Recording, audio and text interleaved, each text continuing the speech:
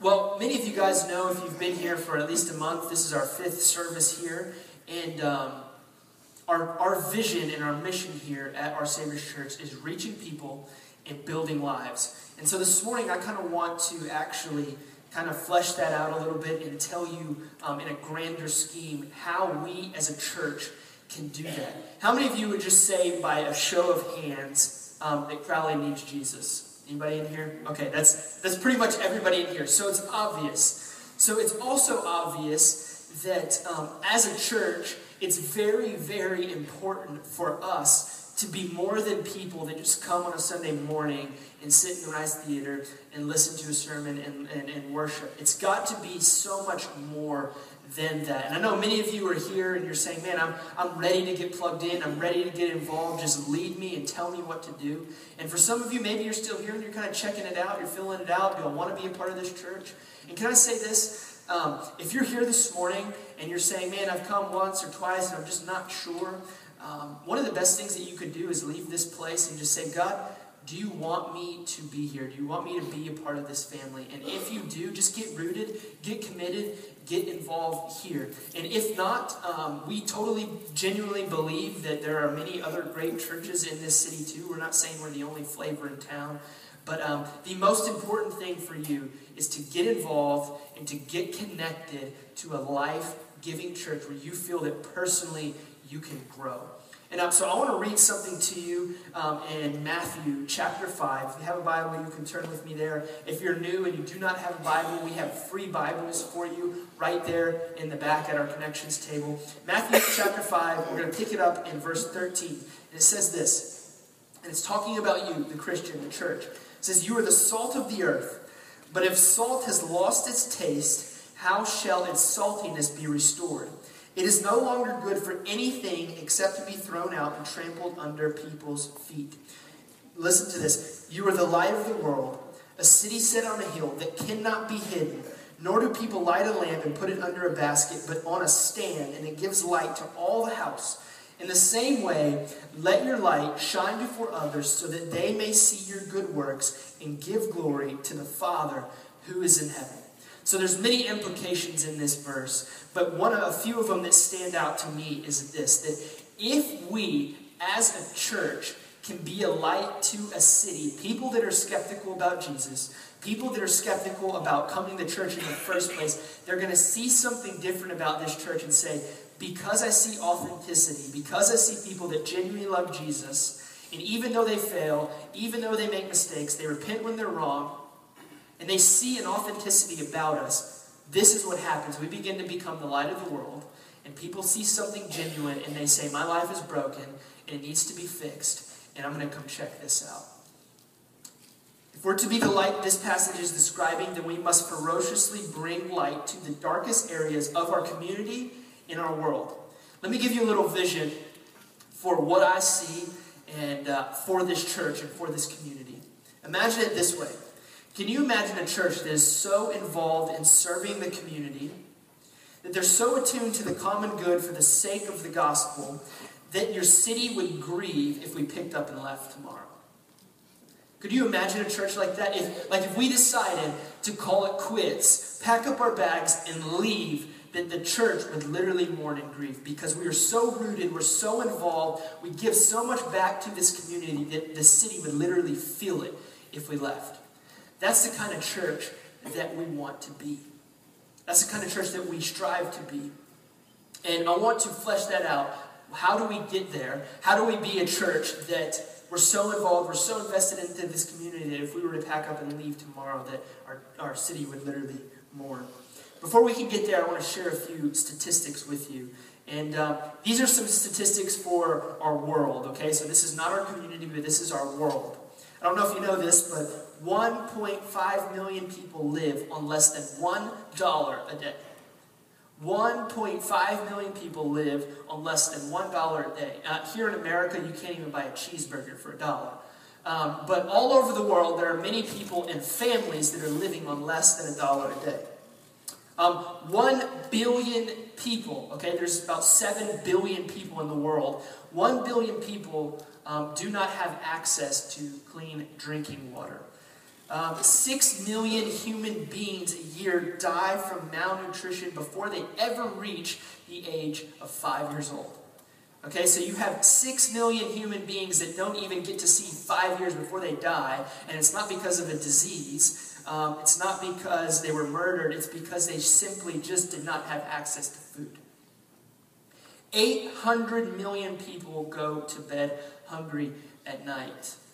The growing statistic, which is just extremely infuriating and frustrating when you start to read all this stuff. And next year we're going to do a whole sermon dedicated just on this topic. But this is a growing stat, but they're estimating that about 300 to 400 million of women and children are being sex trafficked every year. So that means that women and children are being stolen from their homes or stolen from the streets and being literally sold into slavery. That is a growing thing, and that's not just something that is happening abroad. This is something that is very real and happening even here in this community and all over. So you hear all those stats about the world, and we often hear statistics about the world. We often hear things about how people go to bed hungry. We hear those things. You watch these commercials. You watch commercials with kids, and they get like the saddest shot that they can get, and it stirs us somewhat.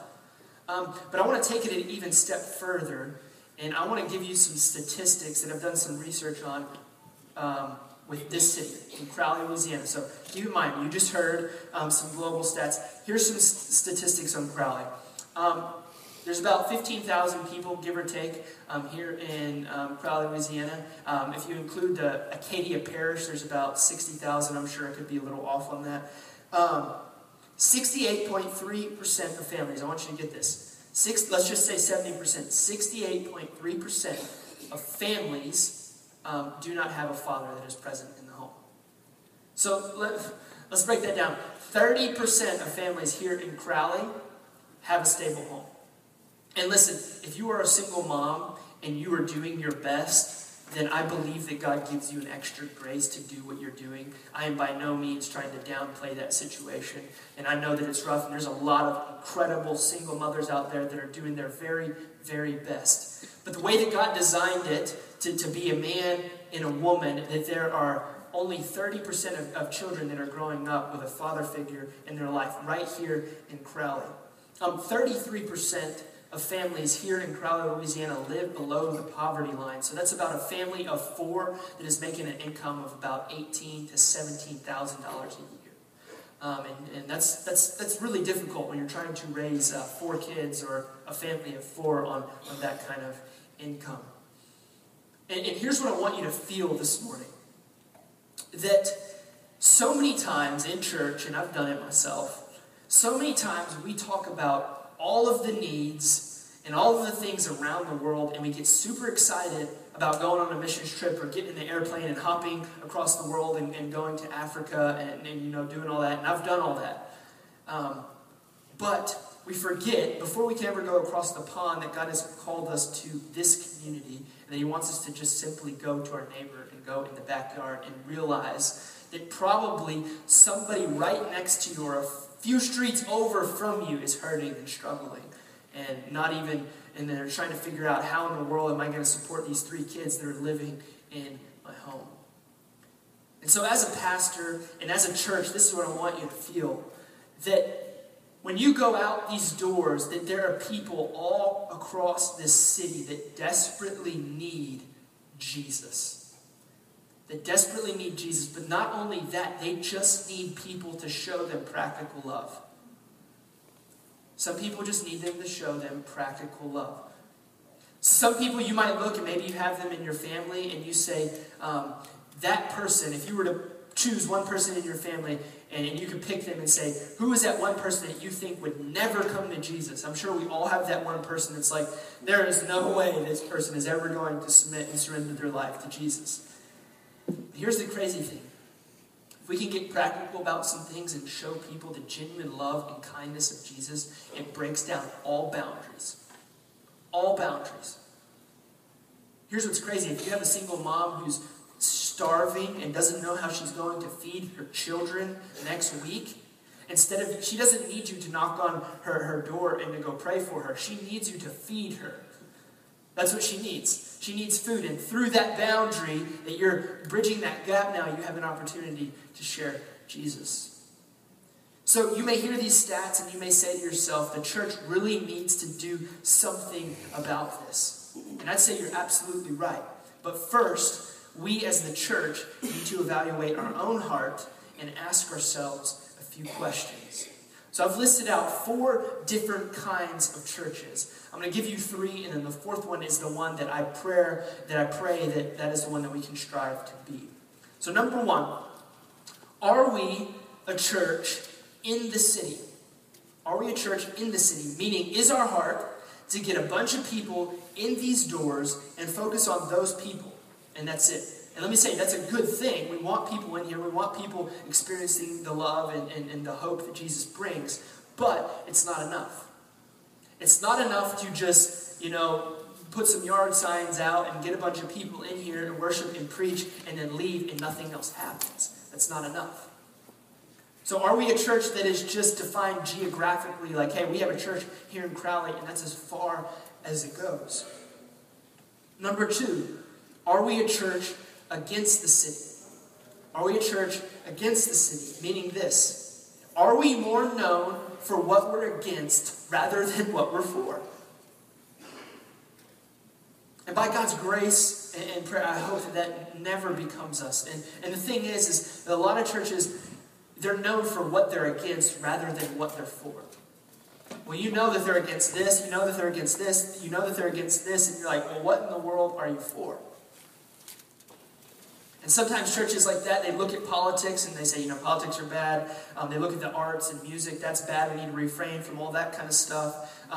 Loud worship music, that's bad. I don't know what these young people think they're doing. That's bad. You can look at all these things and say, I'm against this, I'm against this, I'm against this. And all it does is create division and disunity in the church. And let me be clear by this in saying that. All of us come from different backgrounds. All of us come from different families. All of us have different opinions and all of us have different interests. But here's the cool thing. When you come into the kingdom of God, you're all working towards one goal. And we can set our interests and our opinions aside. Number 3, are we a church of the city? These churches wholeheartedly embrace the culture and the city, and they kind of lose their flavor. They look more like the world than they do Jesus. This is a church that won't call you out in your sin. This is a church that won't call you out in your sin. One of the things that we're really big here on is family. Is family. My dad's going to be here in a few weeks preaching, and like I said, 14 years ago, my dad planted a church in Jennings, and since then we planted a church in Eunice, and now here. And ever since the very, very beginning, it's always been about family. Like, picture it this way. A lot of people in church get offended whenever, a pastor or a leader or even just a friend comes to you and says, hey man, this in your life is just kind of off. It's kind of off.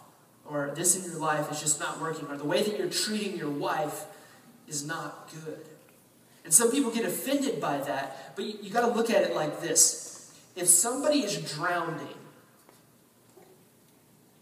and you reach out your hand to save them, do you think they're going to be like, hey, no man, don't worry about it. I'm just going to continue drowning. I'll get this. I got it. And then their heads bobbing up and down underwater, and they keep sinking. And that's our goal. If we see you drowning, if we see you in a place that is unhealthy, then we always want to do it in a way of love and just say, how can we come along and help you? So number 4, this is the church that we want to strive to be. Are we a church for the city? This is a church that is committed to making disciples and actively engaging their community. Some may say, hey, you know what? There's all these things going on in the city. There's all these things going on around the world. Let's build a missions department. And we can have a missions department, and through this department, we can begin to facilitate and organize how we can serve the city. And in some ways, that's good. But in other ways, I believe that's bad, because really, as a Christian and as a Christ follower, God's called you to be on mission. God's called all of us, every single person in here, to love their neighbor. So the real question is this: why is it so easy for us to just not care. And I'm by no means, I want you to get this, because I think you can get this persona sometimes about me up here, or anybody that communicates up here, like we're up here and we've got this all figured out and together. Can I just be honest with you? I don't. There's many times when I moved to, my wife and I right now are trying to sell our home and move here in Crowley, so if you're selling one, just come let me know. But when we first moved and we bought a house in Jennings, I knew that, man, God put me in this neighborhood for a reason, and I know that I need to reach my neighbors. It took me almost 6-7 months before I even met anybody. I was terrified to get out of my house. So I'm not saying that I got this like under control and I've got this mastered. I don't. I still get nervous and scared just like you do. Just like you do. But can I say this? God has put you in your job, in your neighborhood for a reason. For a reason. He has strategically put you there for a reason. So the real question that I asked earlier, why is it so easy for us to wake up on a Sunday morning, be committed to coming to church, but yet forget the gospel? And here's what I find in Louisiana, specifically in the South, is we have this mentality, and I like to call it like the good old boy mentality, is we genuinely believe if we go to church on Sundays, if we show up at Mama's house and eat fried chicken every Sunday, if we shoot ducks, if we drive tractors and we don't get in trouble and we don't go to jail, that our salvation is secure. Right?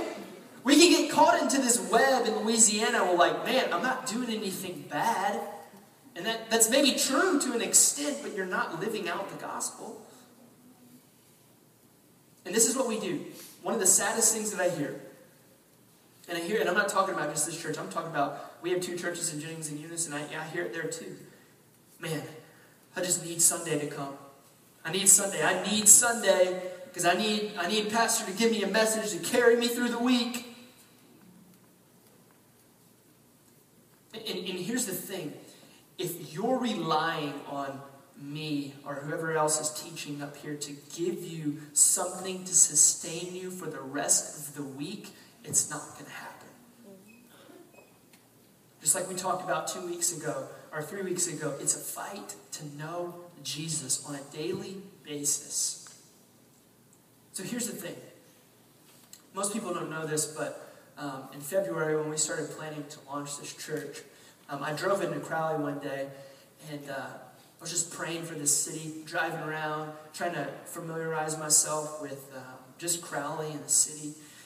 And my prayer was, God, I pray that we would be a church that would turn this city upside down. That would turn this city upside down. That would change the way that people think and even make decisions about life in general.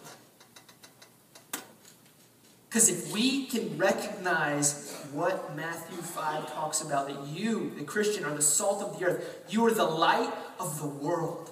You're a city that is set on a hill and you're not meant to be put under a basket. That God has given us the greatest news in the world. That He sent His one and only Son. That when you were dead in your sin, He still came to save you. When you were running the opposite way, He grabbed you and said, hey, it's time to come home. One of the greatest things in the world about Jesus is this, that no matter where you are at in your life right now, He's always saying, hey, come home. Come home. Come be a part of a family. One of the greatest stories in the world is the story of the prodigal son. He goes out and he does his own thing. We don't know for how long. Maybe it's years. Maybe it's decades. Living his life, spending his dad's money, blowing it. And he decides one day, I can't live this way anymore. And he battles all these things of insecurity. Will my dad accept me? Will he allow me to come home? And what happens? He finally decides, and his dad, it says that he would wait every morning, let's say on that porch, drinking a cup of coffee. And he sees his son. And what does he do? He grabs a robe, he grabs a ring, and he runs out to meet him. And he says, welcome home. That's the kind of church that we want to be. I don't care if you've been running for 20 years. Right now, God's calling you to come home. Right now, God's calling you to come home. So are we going to be a church that is for the city? A church that is committed to reaching people and building lives? A church that is committed to not only our own well-being, but the well-being of others. A church that is committed to making disciples and pointing people to the hope of Jesus Christ. The reason that we can love others and that we can do it well is because we have to understand this first. That Jesus first loved us. Jesus first loved us. That blows my mind every time. That even, I was a teenager one time. I did the whole rebel thing. I ran. There was a season in my life I ran from church altogether. I've been there. I've done that. I've questioned God. I've got the analytical mind that, has all these stacks of questions. But God, in His mercy, still chose to save me. So why is it, and I ask this question again, that we've become so desensitized to the poor, the lost, the afflicted, the hurting, and the needs of this community as a church? Why is it so easy for us to just focus on coming on Sunday morning, getting what we think is ours, and then leaving? I've listed 3 different reasons. Number 1, it's something for the past 5 years that has grown exponentially. And it's something that, and I'll be very delicate with this because it's something that is almost infuriating in a way, but it's something called prosperity theology. It's something that's called the prosperity gospel, meaning that your relationship with Christ has become all about what Jesus can do for you. Meaning this, let me put it in a better way, that Jesus has come to give you health and wealth, and that Jesus is a genie in the sky that you can call on anytime you want and kind of tap that little lamp and say, God, help me. I need you right now. And if He doesn't, then we get frustrated and we get upset and we get mad because He's not answering our prayers. When we're not committed to pursuing Him on a daily basis, we're just committed to dialing 911 and going, God, where are you? I need you. Satisfy me. Come help me right now. I need to buy this house. I need to buy this car. And all God becomes to us is a means to an end. People assume that God's mission is just solely about us. That everything exists for us. And God is for you. God does love you. God does care for you and provide for you. But there is a motivation that is well beyond you. Let's read Psalms 23. Maybe this will explain it. It says, the Lord is my shepherd, I shall not want. You read that verse, and if you stop there, it can seem that God is all about you. But then you read further, and it says, He makes me lie down in green pastures. He leads me beside still waters. He restores my soul. He leads me in the paths of righteousness for what? His name's sake. His name's sake. He leads me in the paths of righteousness for His name's sake. So everything that God wants to do in you and through you is for His name's sake. So the reason that God wants to restore you and heal you is because He is for you and because He does love you. But at the same time, He wants other people to see so that they can come to know Him as well. Here's the thing that I've got to constantly remind myself. It's God first, others second, and then me. God first, others second, and then me. And I think in our culture now we get it mixed up. It's us first, then others, and then God, like thrown in there somewhere. And let me tell you why the best news in the universe is God being first and not you. Because if God is first, and if God is driving the boat, and God is driving the ship, He knows where He's going. You don't. If God is first, if God is driving the boat, He knows where He's going. All the commands in Scripture are about God lining you and I up for greater joy. So here's the thing. If we fall in line to what God has for us, God's goal is always to get us to joy. And it may be through some pain. It may be through some suffering. It may be through some things that seem difficult and hard. But I promise you this, that God always has your joy in mind. I think another reason that it's so easy for us at times to become so desensitized is this. Church has become about us. Church has become about us. Maybe the worship isn't your style, so you're like, I just don't like the song, so I'm not entering in. The chairs aren't comfortable enough, so you complain, which that is not the case here. Those are too comfortable. Y'all fall asleep on me. Or maybe the drive here was too long, or basically a good church in some of our eyes is a dead one. A church that never calls you out of your comfort or your sin. And I can promise you this, that the one thing that we are always going to try to do, and we're going to fail, but if we see somebody drowning, we want to come alongside you and help you. It's not that we have all the answers, it's that we know the person that does. Sometimes it's just this. Sometimes it's as simple as this. And I think that this is what we get in our minds sometimes. Like, okay, I want to approach a leader. I want to approach a pastor and ask them about this or this. And we get nervous because, man, what are they going to tell me? What's going to happen? What are they going to say? And sometimes the greatest conversations that I've had with people about particular issues in their life has been just them talking and me listening. Because for some of us just need to get it out there. Some of us just need to throw it out there so we can feel like, okay, now this person knows me. Now it can be real. A few years ago, I'd probably say about 3-4 years ago, at our Jennings campus, I was the youth pastor there, and I took a bunch of teenagers to Waco, Texas, and the whole goal behind it was we're going to Waco, Texas, and they had this church, and it's called Church Under the Bridge, and it's literally a church under a bridge of an interstate. Okay, it's pretty crazy. And they did this kind of 3-day program where they would do this poverty simulation, where you would get there and nobody knew this. You would get there, you'd have your bags packed and all this stuff, and you'd show up and you think you're going to do some retreat, and they would just take all your stuff. Your bags, your shampoo, everything, and then they give you $3, and they'd say, all right, you got, they have this mission goodwill kind of thing, go down there and buy some clothes. Put those on and then give us the clothes on your back. And some people were like, bro, ain't happening.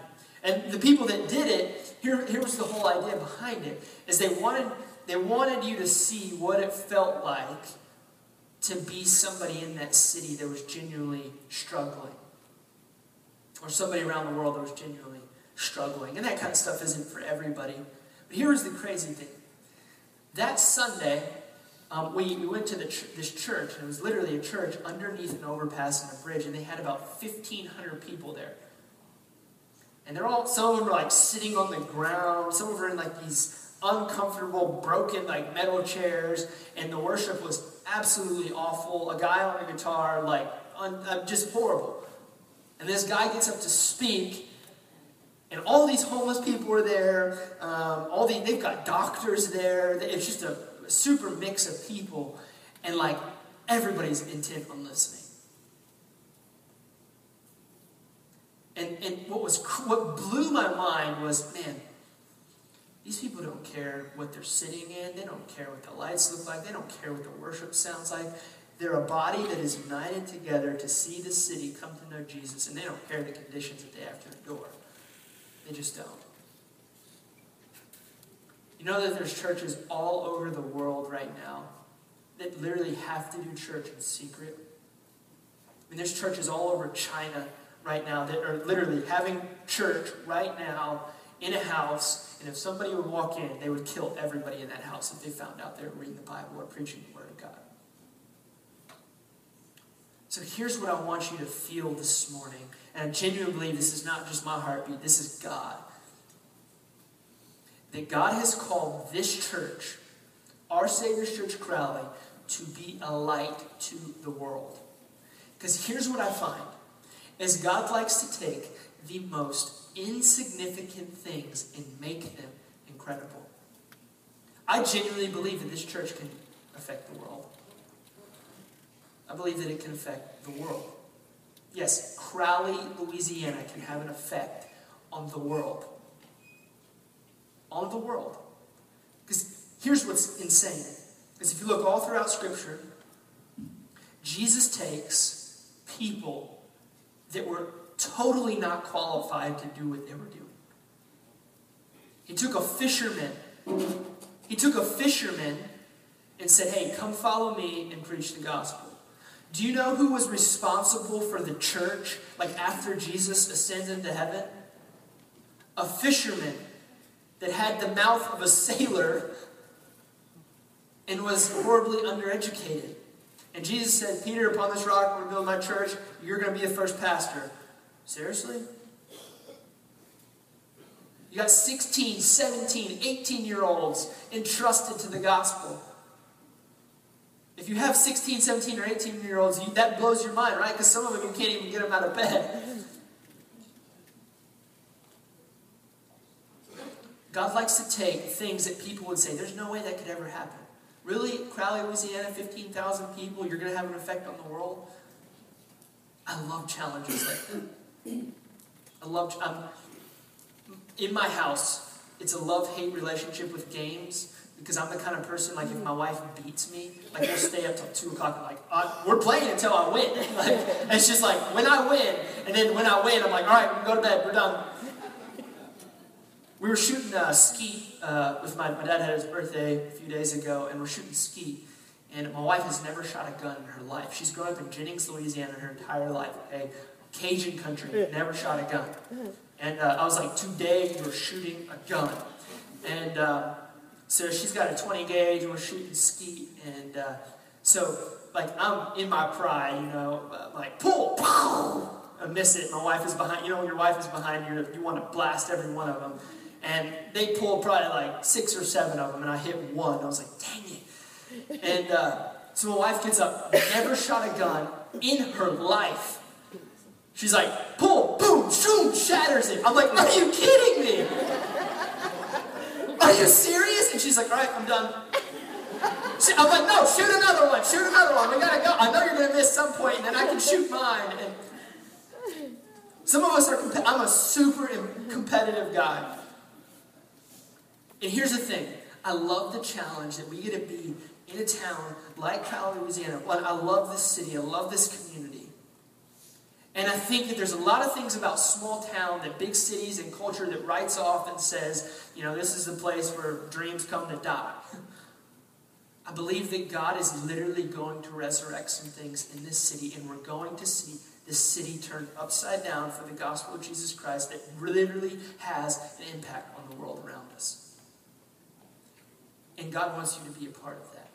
And some of you might say, well, I'm underqualified. Well, you can join the list of men and women that were in the Bible that Jesus used. Number 3. I think this is a big one. One of the reasons that we don't reach out and we can be so comfortable with just attending church on a Sunday and not going beyond these walls is, this might sound confusing at first, but I'm going to explain it. Number 3. We major on the minors and minor on the majors. We major on the minors and minor on the majors. Let me give you an example of that. We like to make a stand in Christianity for, you know, somebody walks up in front of you and they've got the mouth of a sailor and they're cursing and all this stuff, and you turn to them and say, hey, please don't curse around me, I'm a Christian. And your neighbor next to you is a single mom who can't pay their rent or a meal, and you do nothing.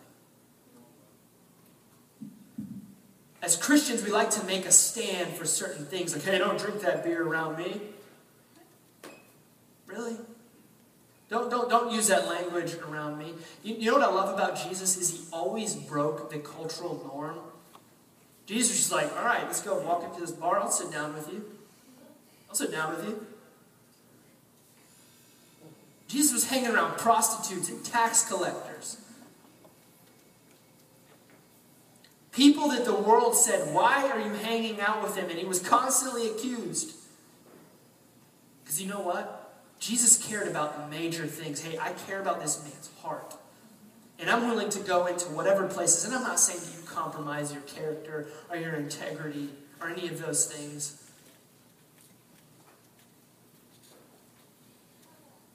But sometimes we like to make a stand for visible things such as cursing or whatever else. I mean, we could go down the list. I'm not going to do that. We go down the list and we forget about the essentials that Jesus has called us to. Like the orphans and the widows and the single mom.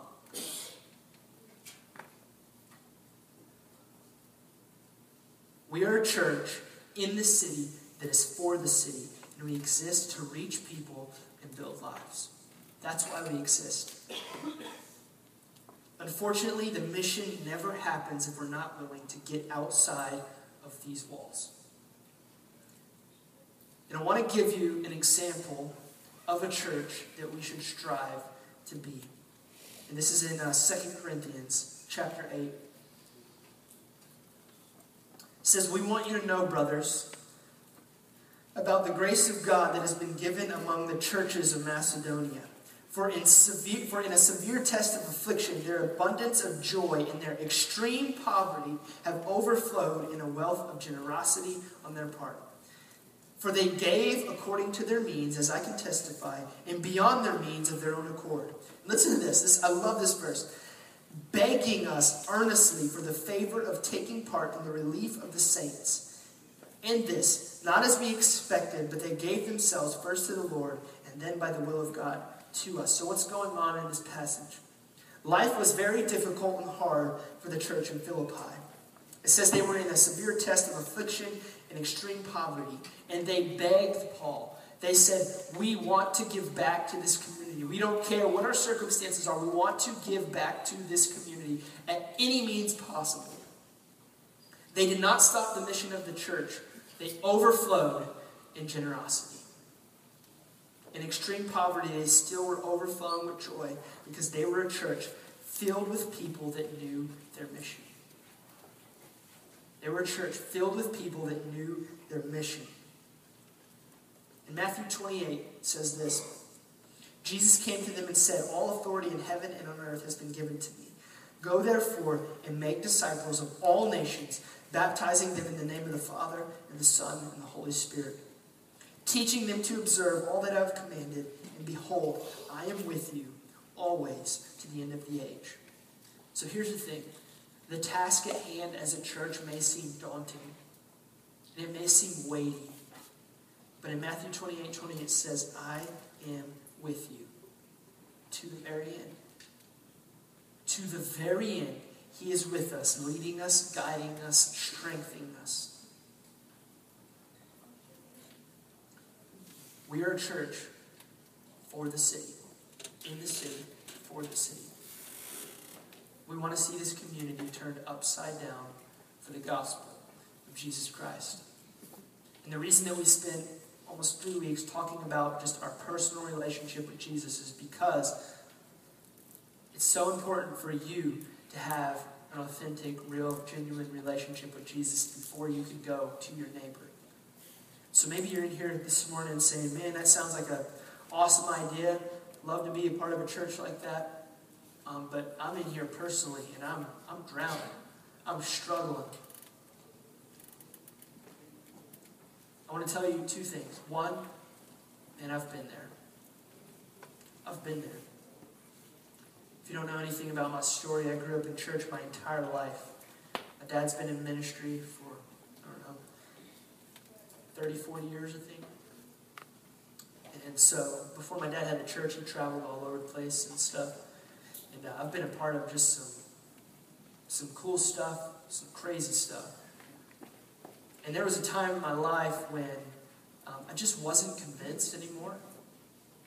Just wasn't convinced. I was in the middle, look at this. I was in the middle of Bible school. Getting training. And I'm questioning my faith. In the middle of Bible school. And here's the thing that I love about Jesus. In the middle of all my frustration, in the middle of all my questions, he kept pursuing me. He kept pursuing me. So I want you to know this morning. If you're in a rough spot, maybe you're in a spot where you don't know Jesus yet.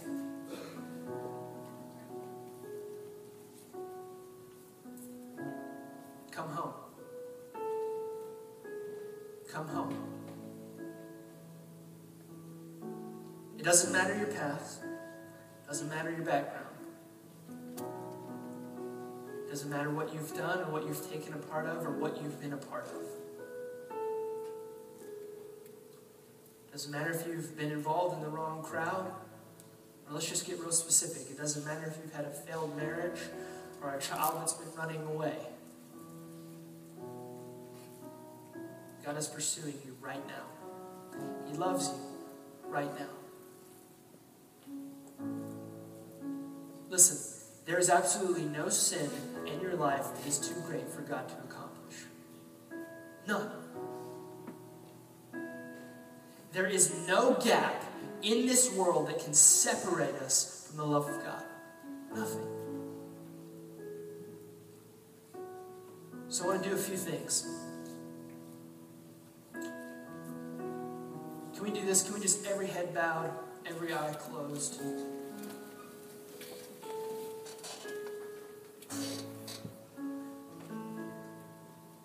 And I want you to just take just 1 minute just to evaluate your own heart. And say, God, man, I'm hearing this message. I'm hearing the kind of church that we want to be. And I want to be a part of that. But maybe it's so hard for you to jump on board, and it's so hard for you to get in the game because you just feel personally, you feel so much guilt and you feel so much shame about your past or maybe things that you've been involved in. If that's you this morning, I want you to evaluate your heart. And you can start running through the list of all the things that maybe you need to repent of, but I want you to know this, that when Jesus said, "It is finished," he meant it. Right now, you're forgiven. As long as Jesus is your Lord and Savior. So I want to do something, and I want to be very clear with something. We're about to pray a prayer, and maybe you're in here and you say, "Hey, I want to give my life to Jesus this morning." I want you to do two things. If that's you, there's a Connect card in the back that I want you to fill out and check that box off and say, "Hey, I've given my life to Jesus for the first time." That way somebody can follow up with you and contact you. Two, we're about to pray a prayer, but I want you to know this. This prayer does not save you, okay? Just because you pray the prayer doesn't mean that you can check the list off and you're good and you can go live your life the way that you want. The mark of a Christian is a life that is surrendered, and your life and those habits that you once had begin to change by the power of the gospel. So if you're in here this morning, can we just all repeat this? So if there's only one or two of us and it doesn't feel awkward, I want you to just repeat after me. Say, "Father, I come to you this morning. God, I give you my life. I surrender and I submit my heart, my will, my desires, and I give them to you. God, forgive me for running in the wrong direction. But God, this morning, I want to come home. In Jesus' name, amen.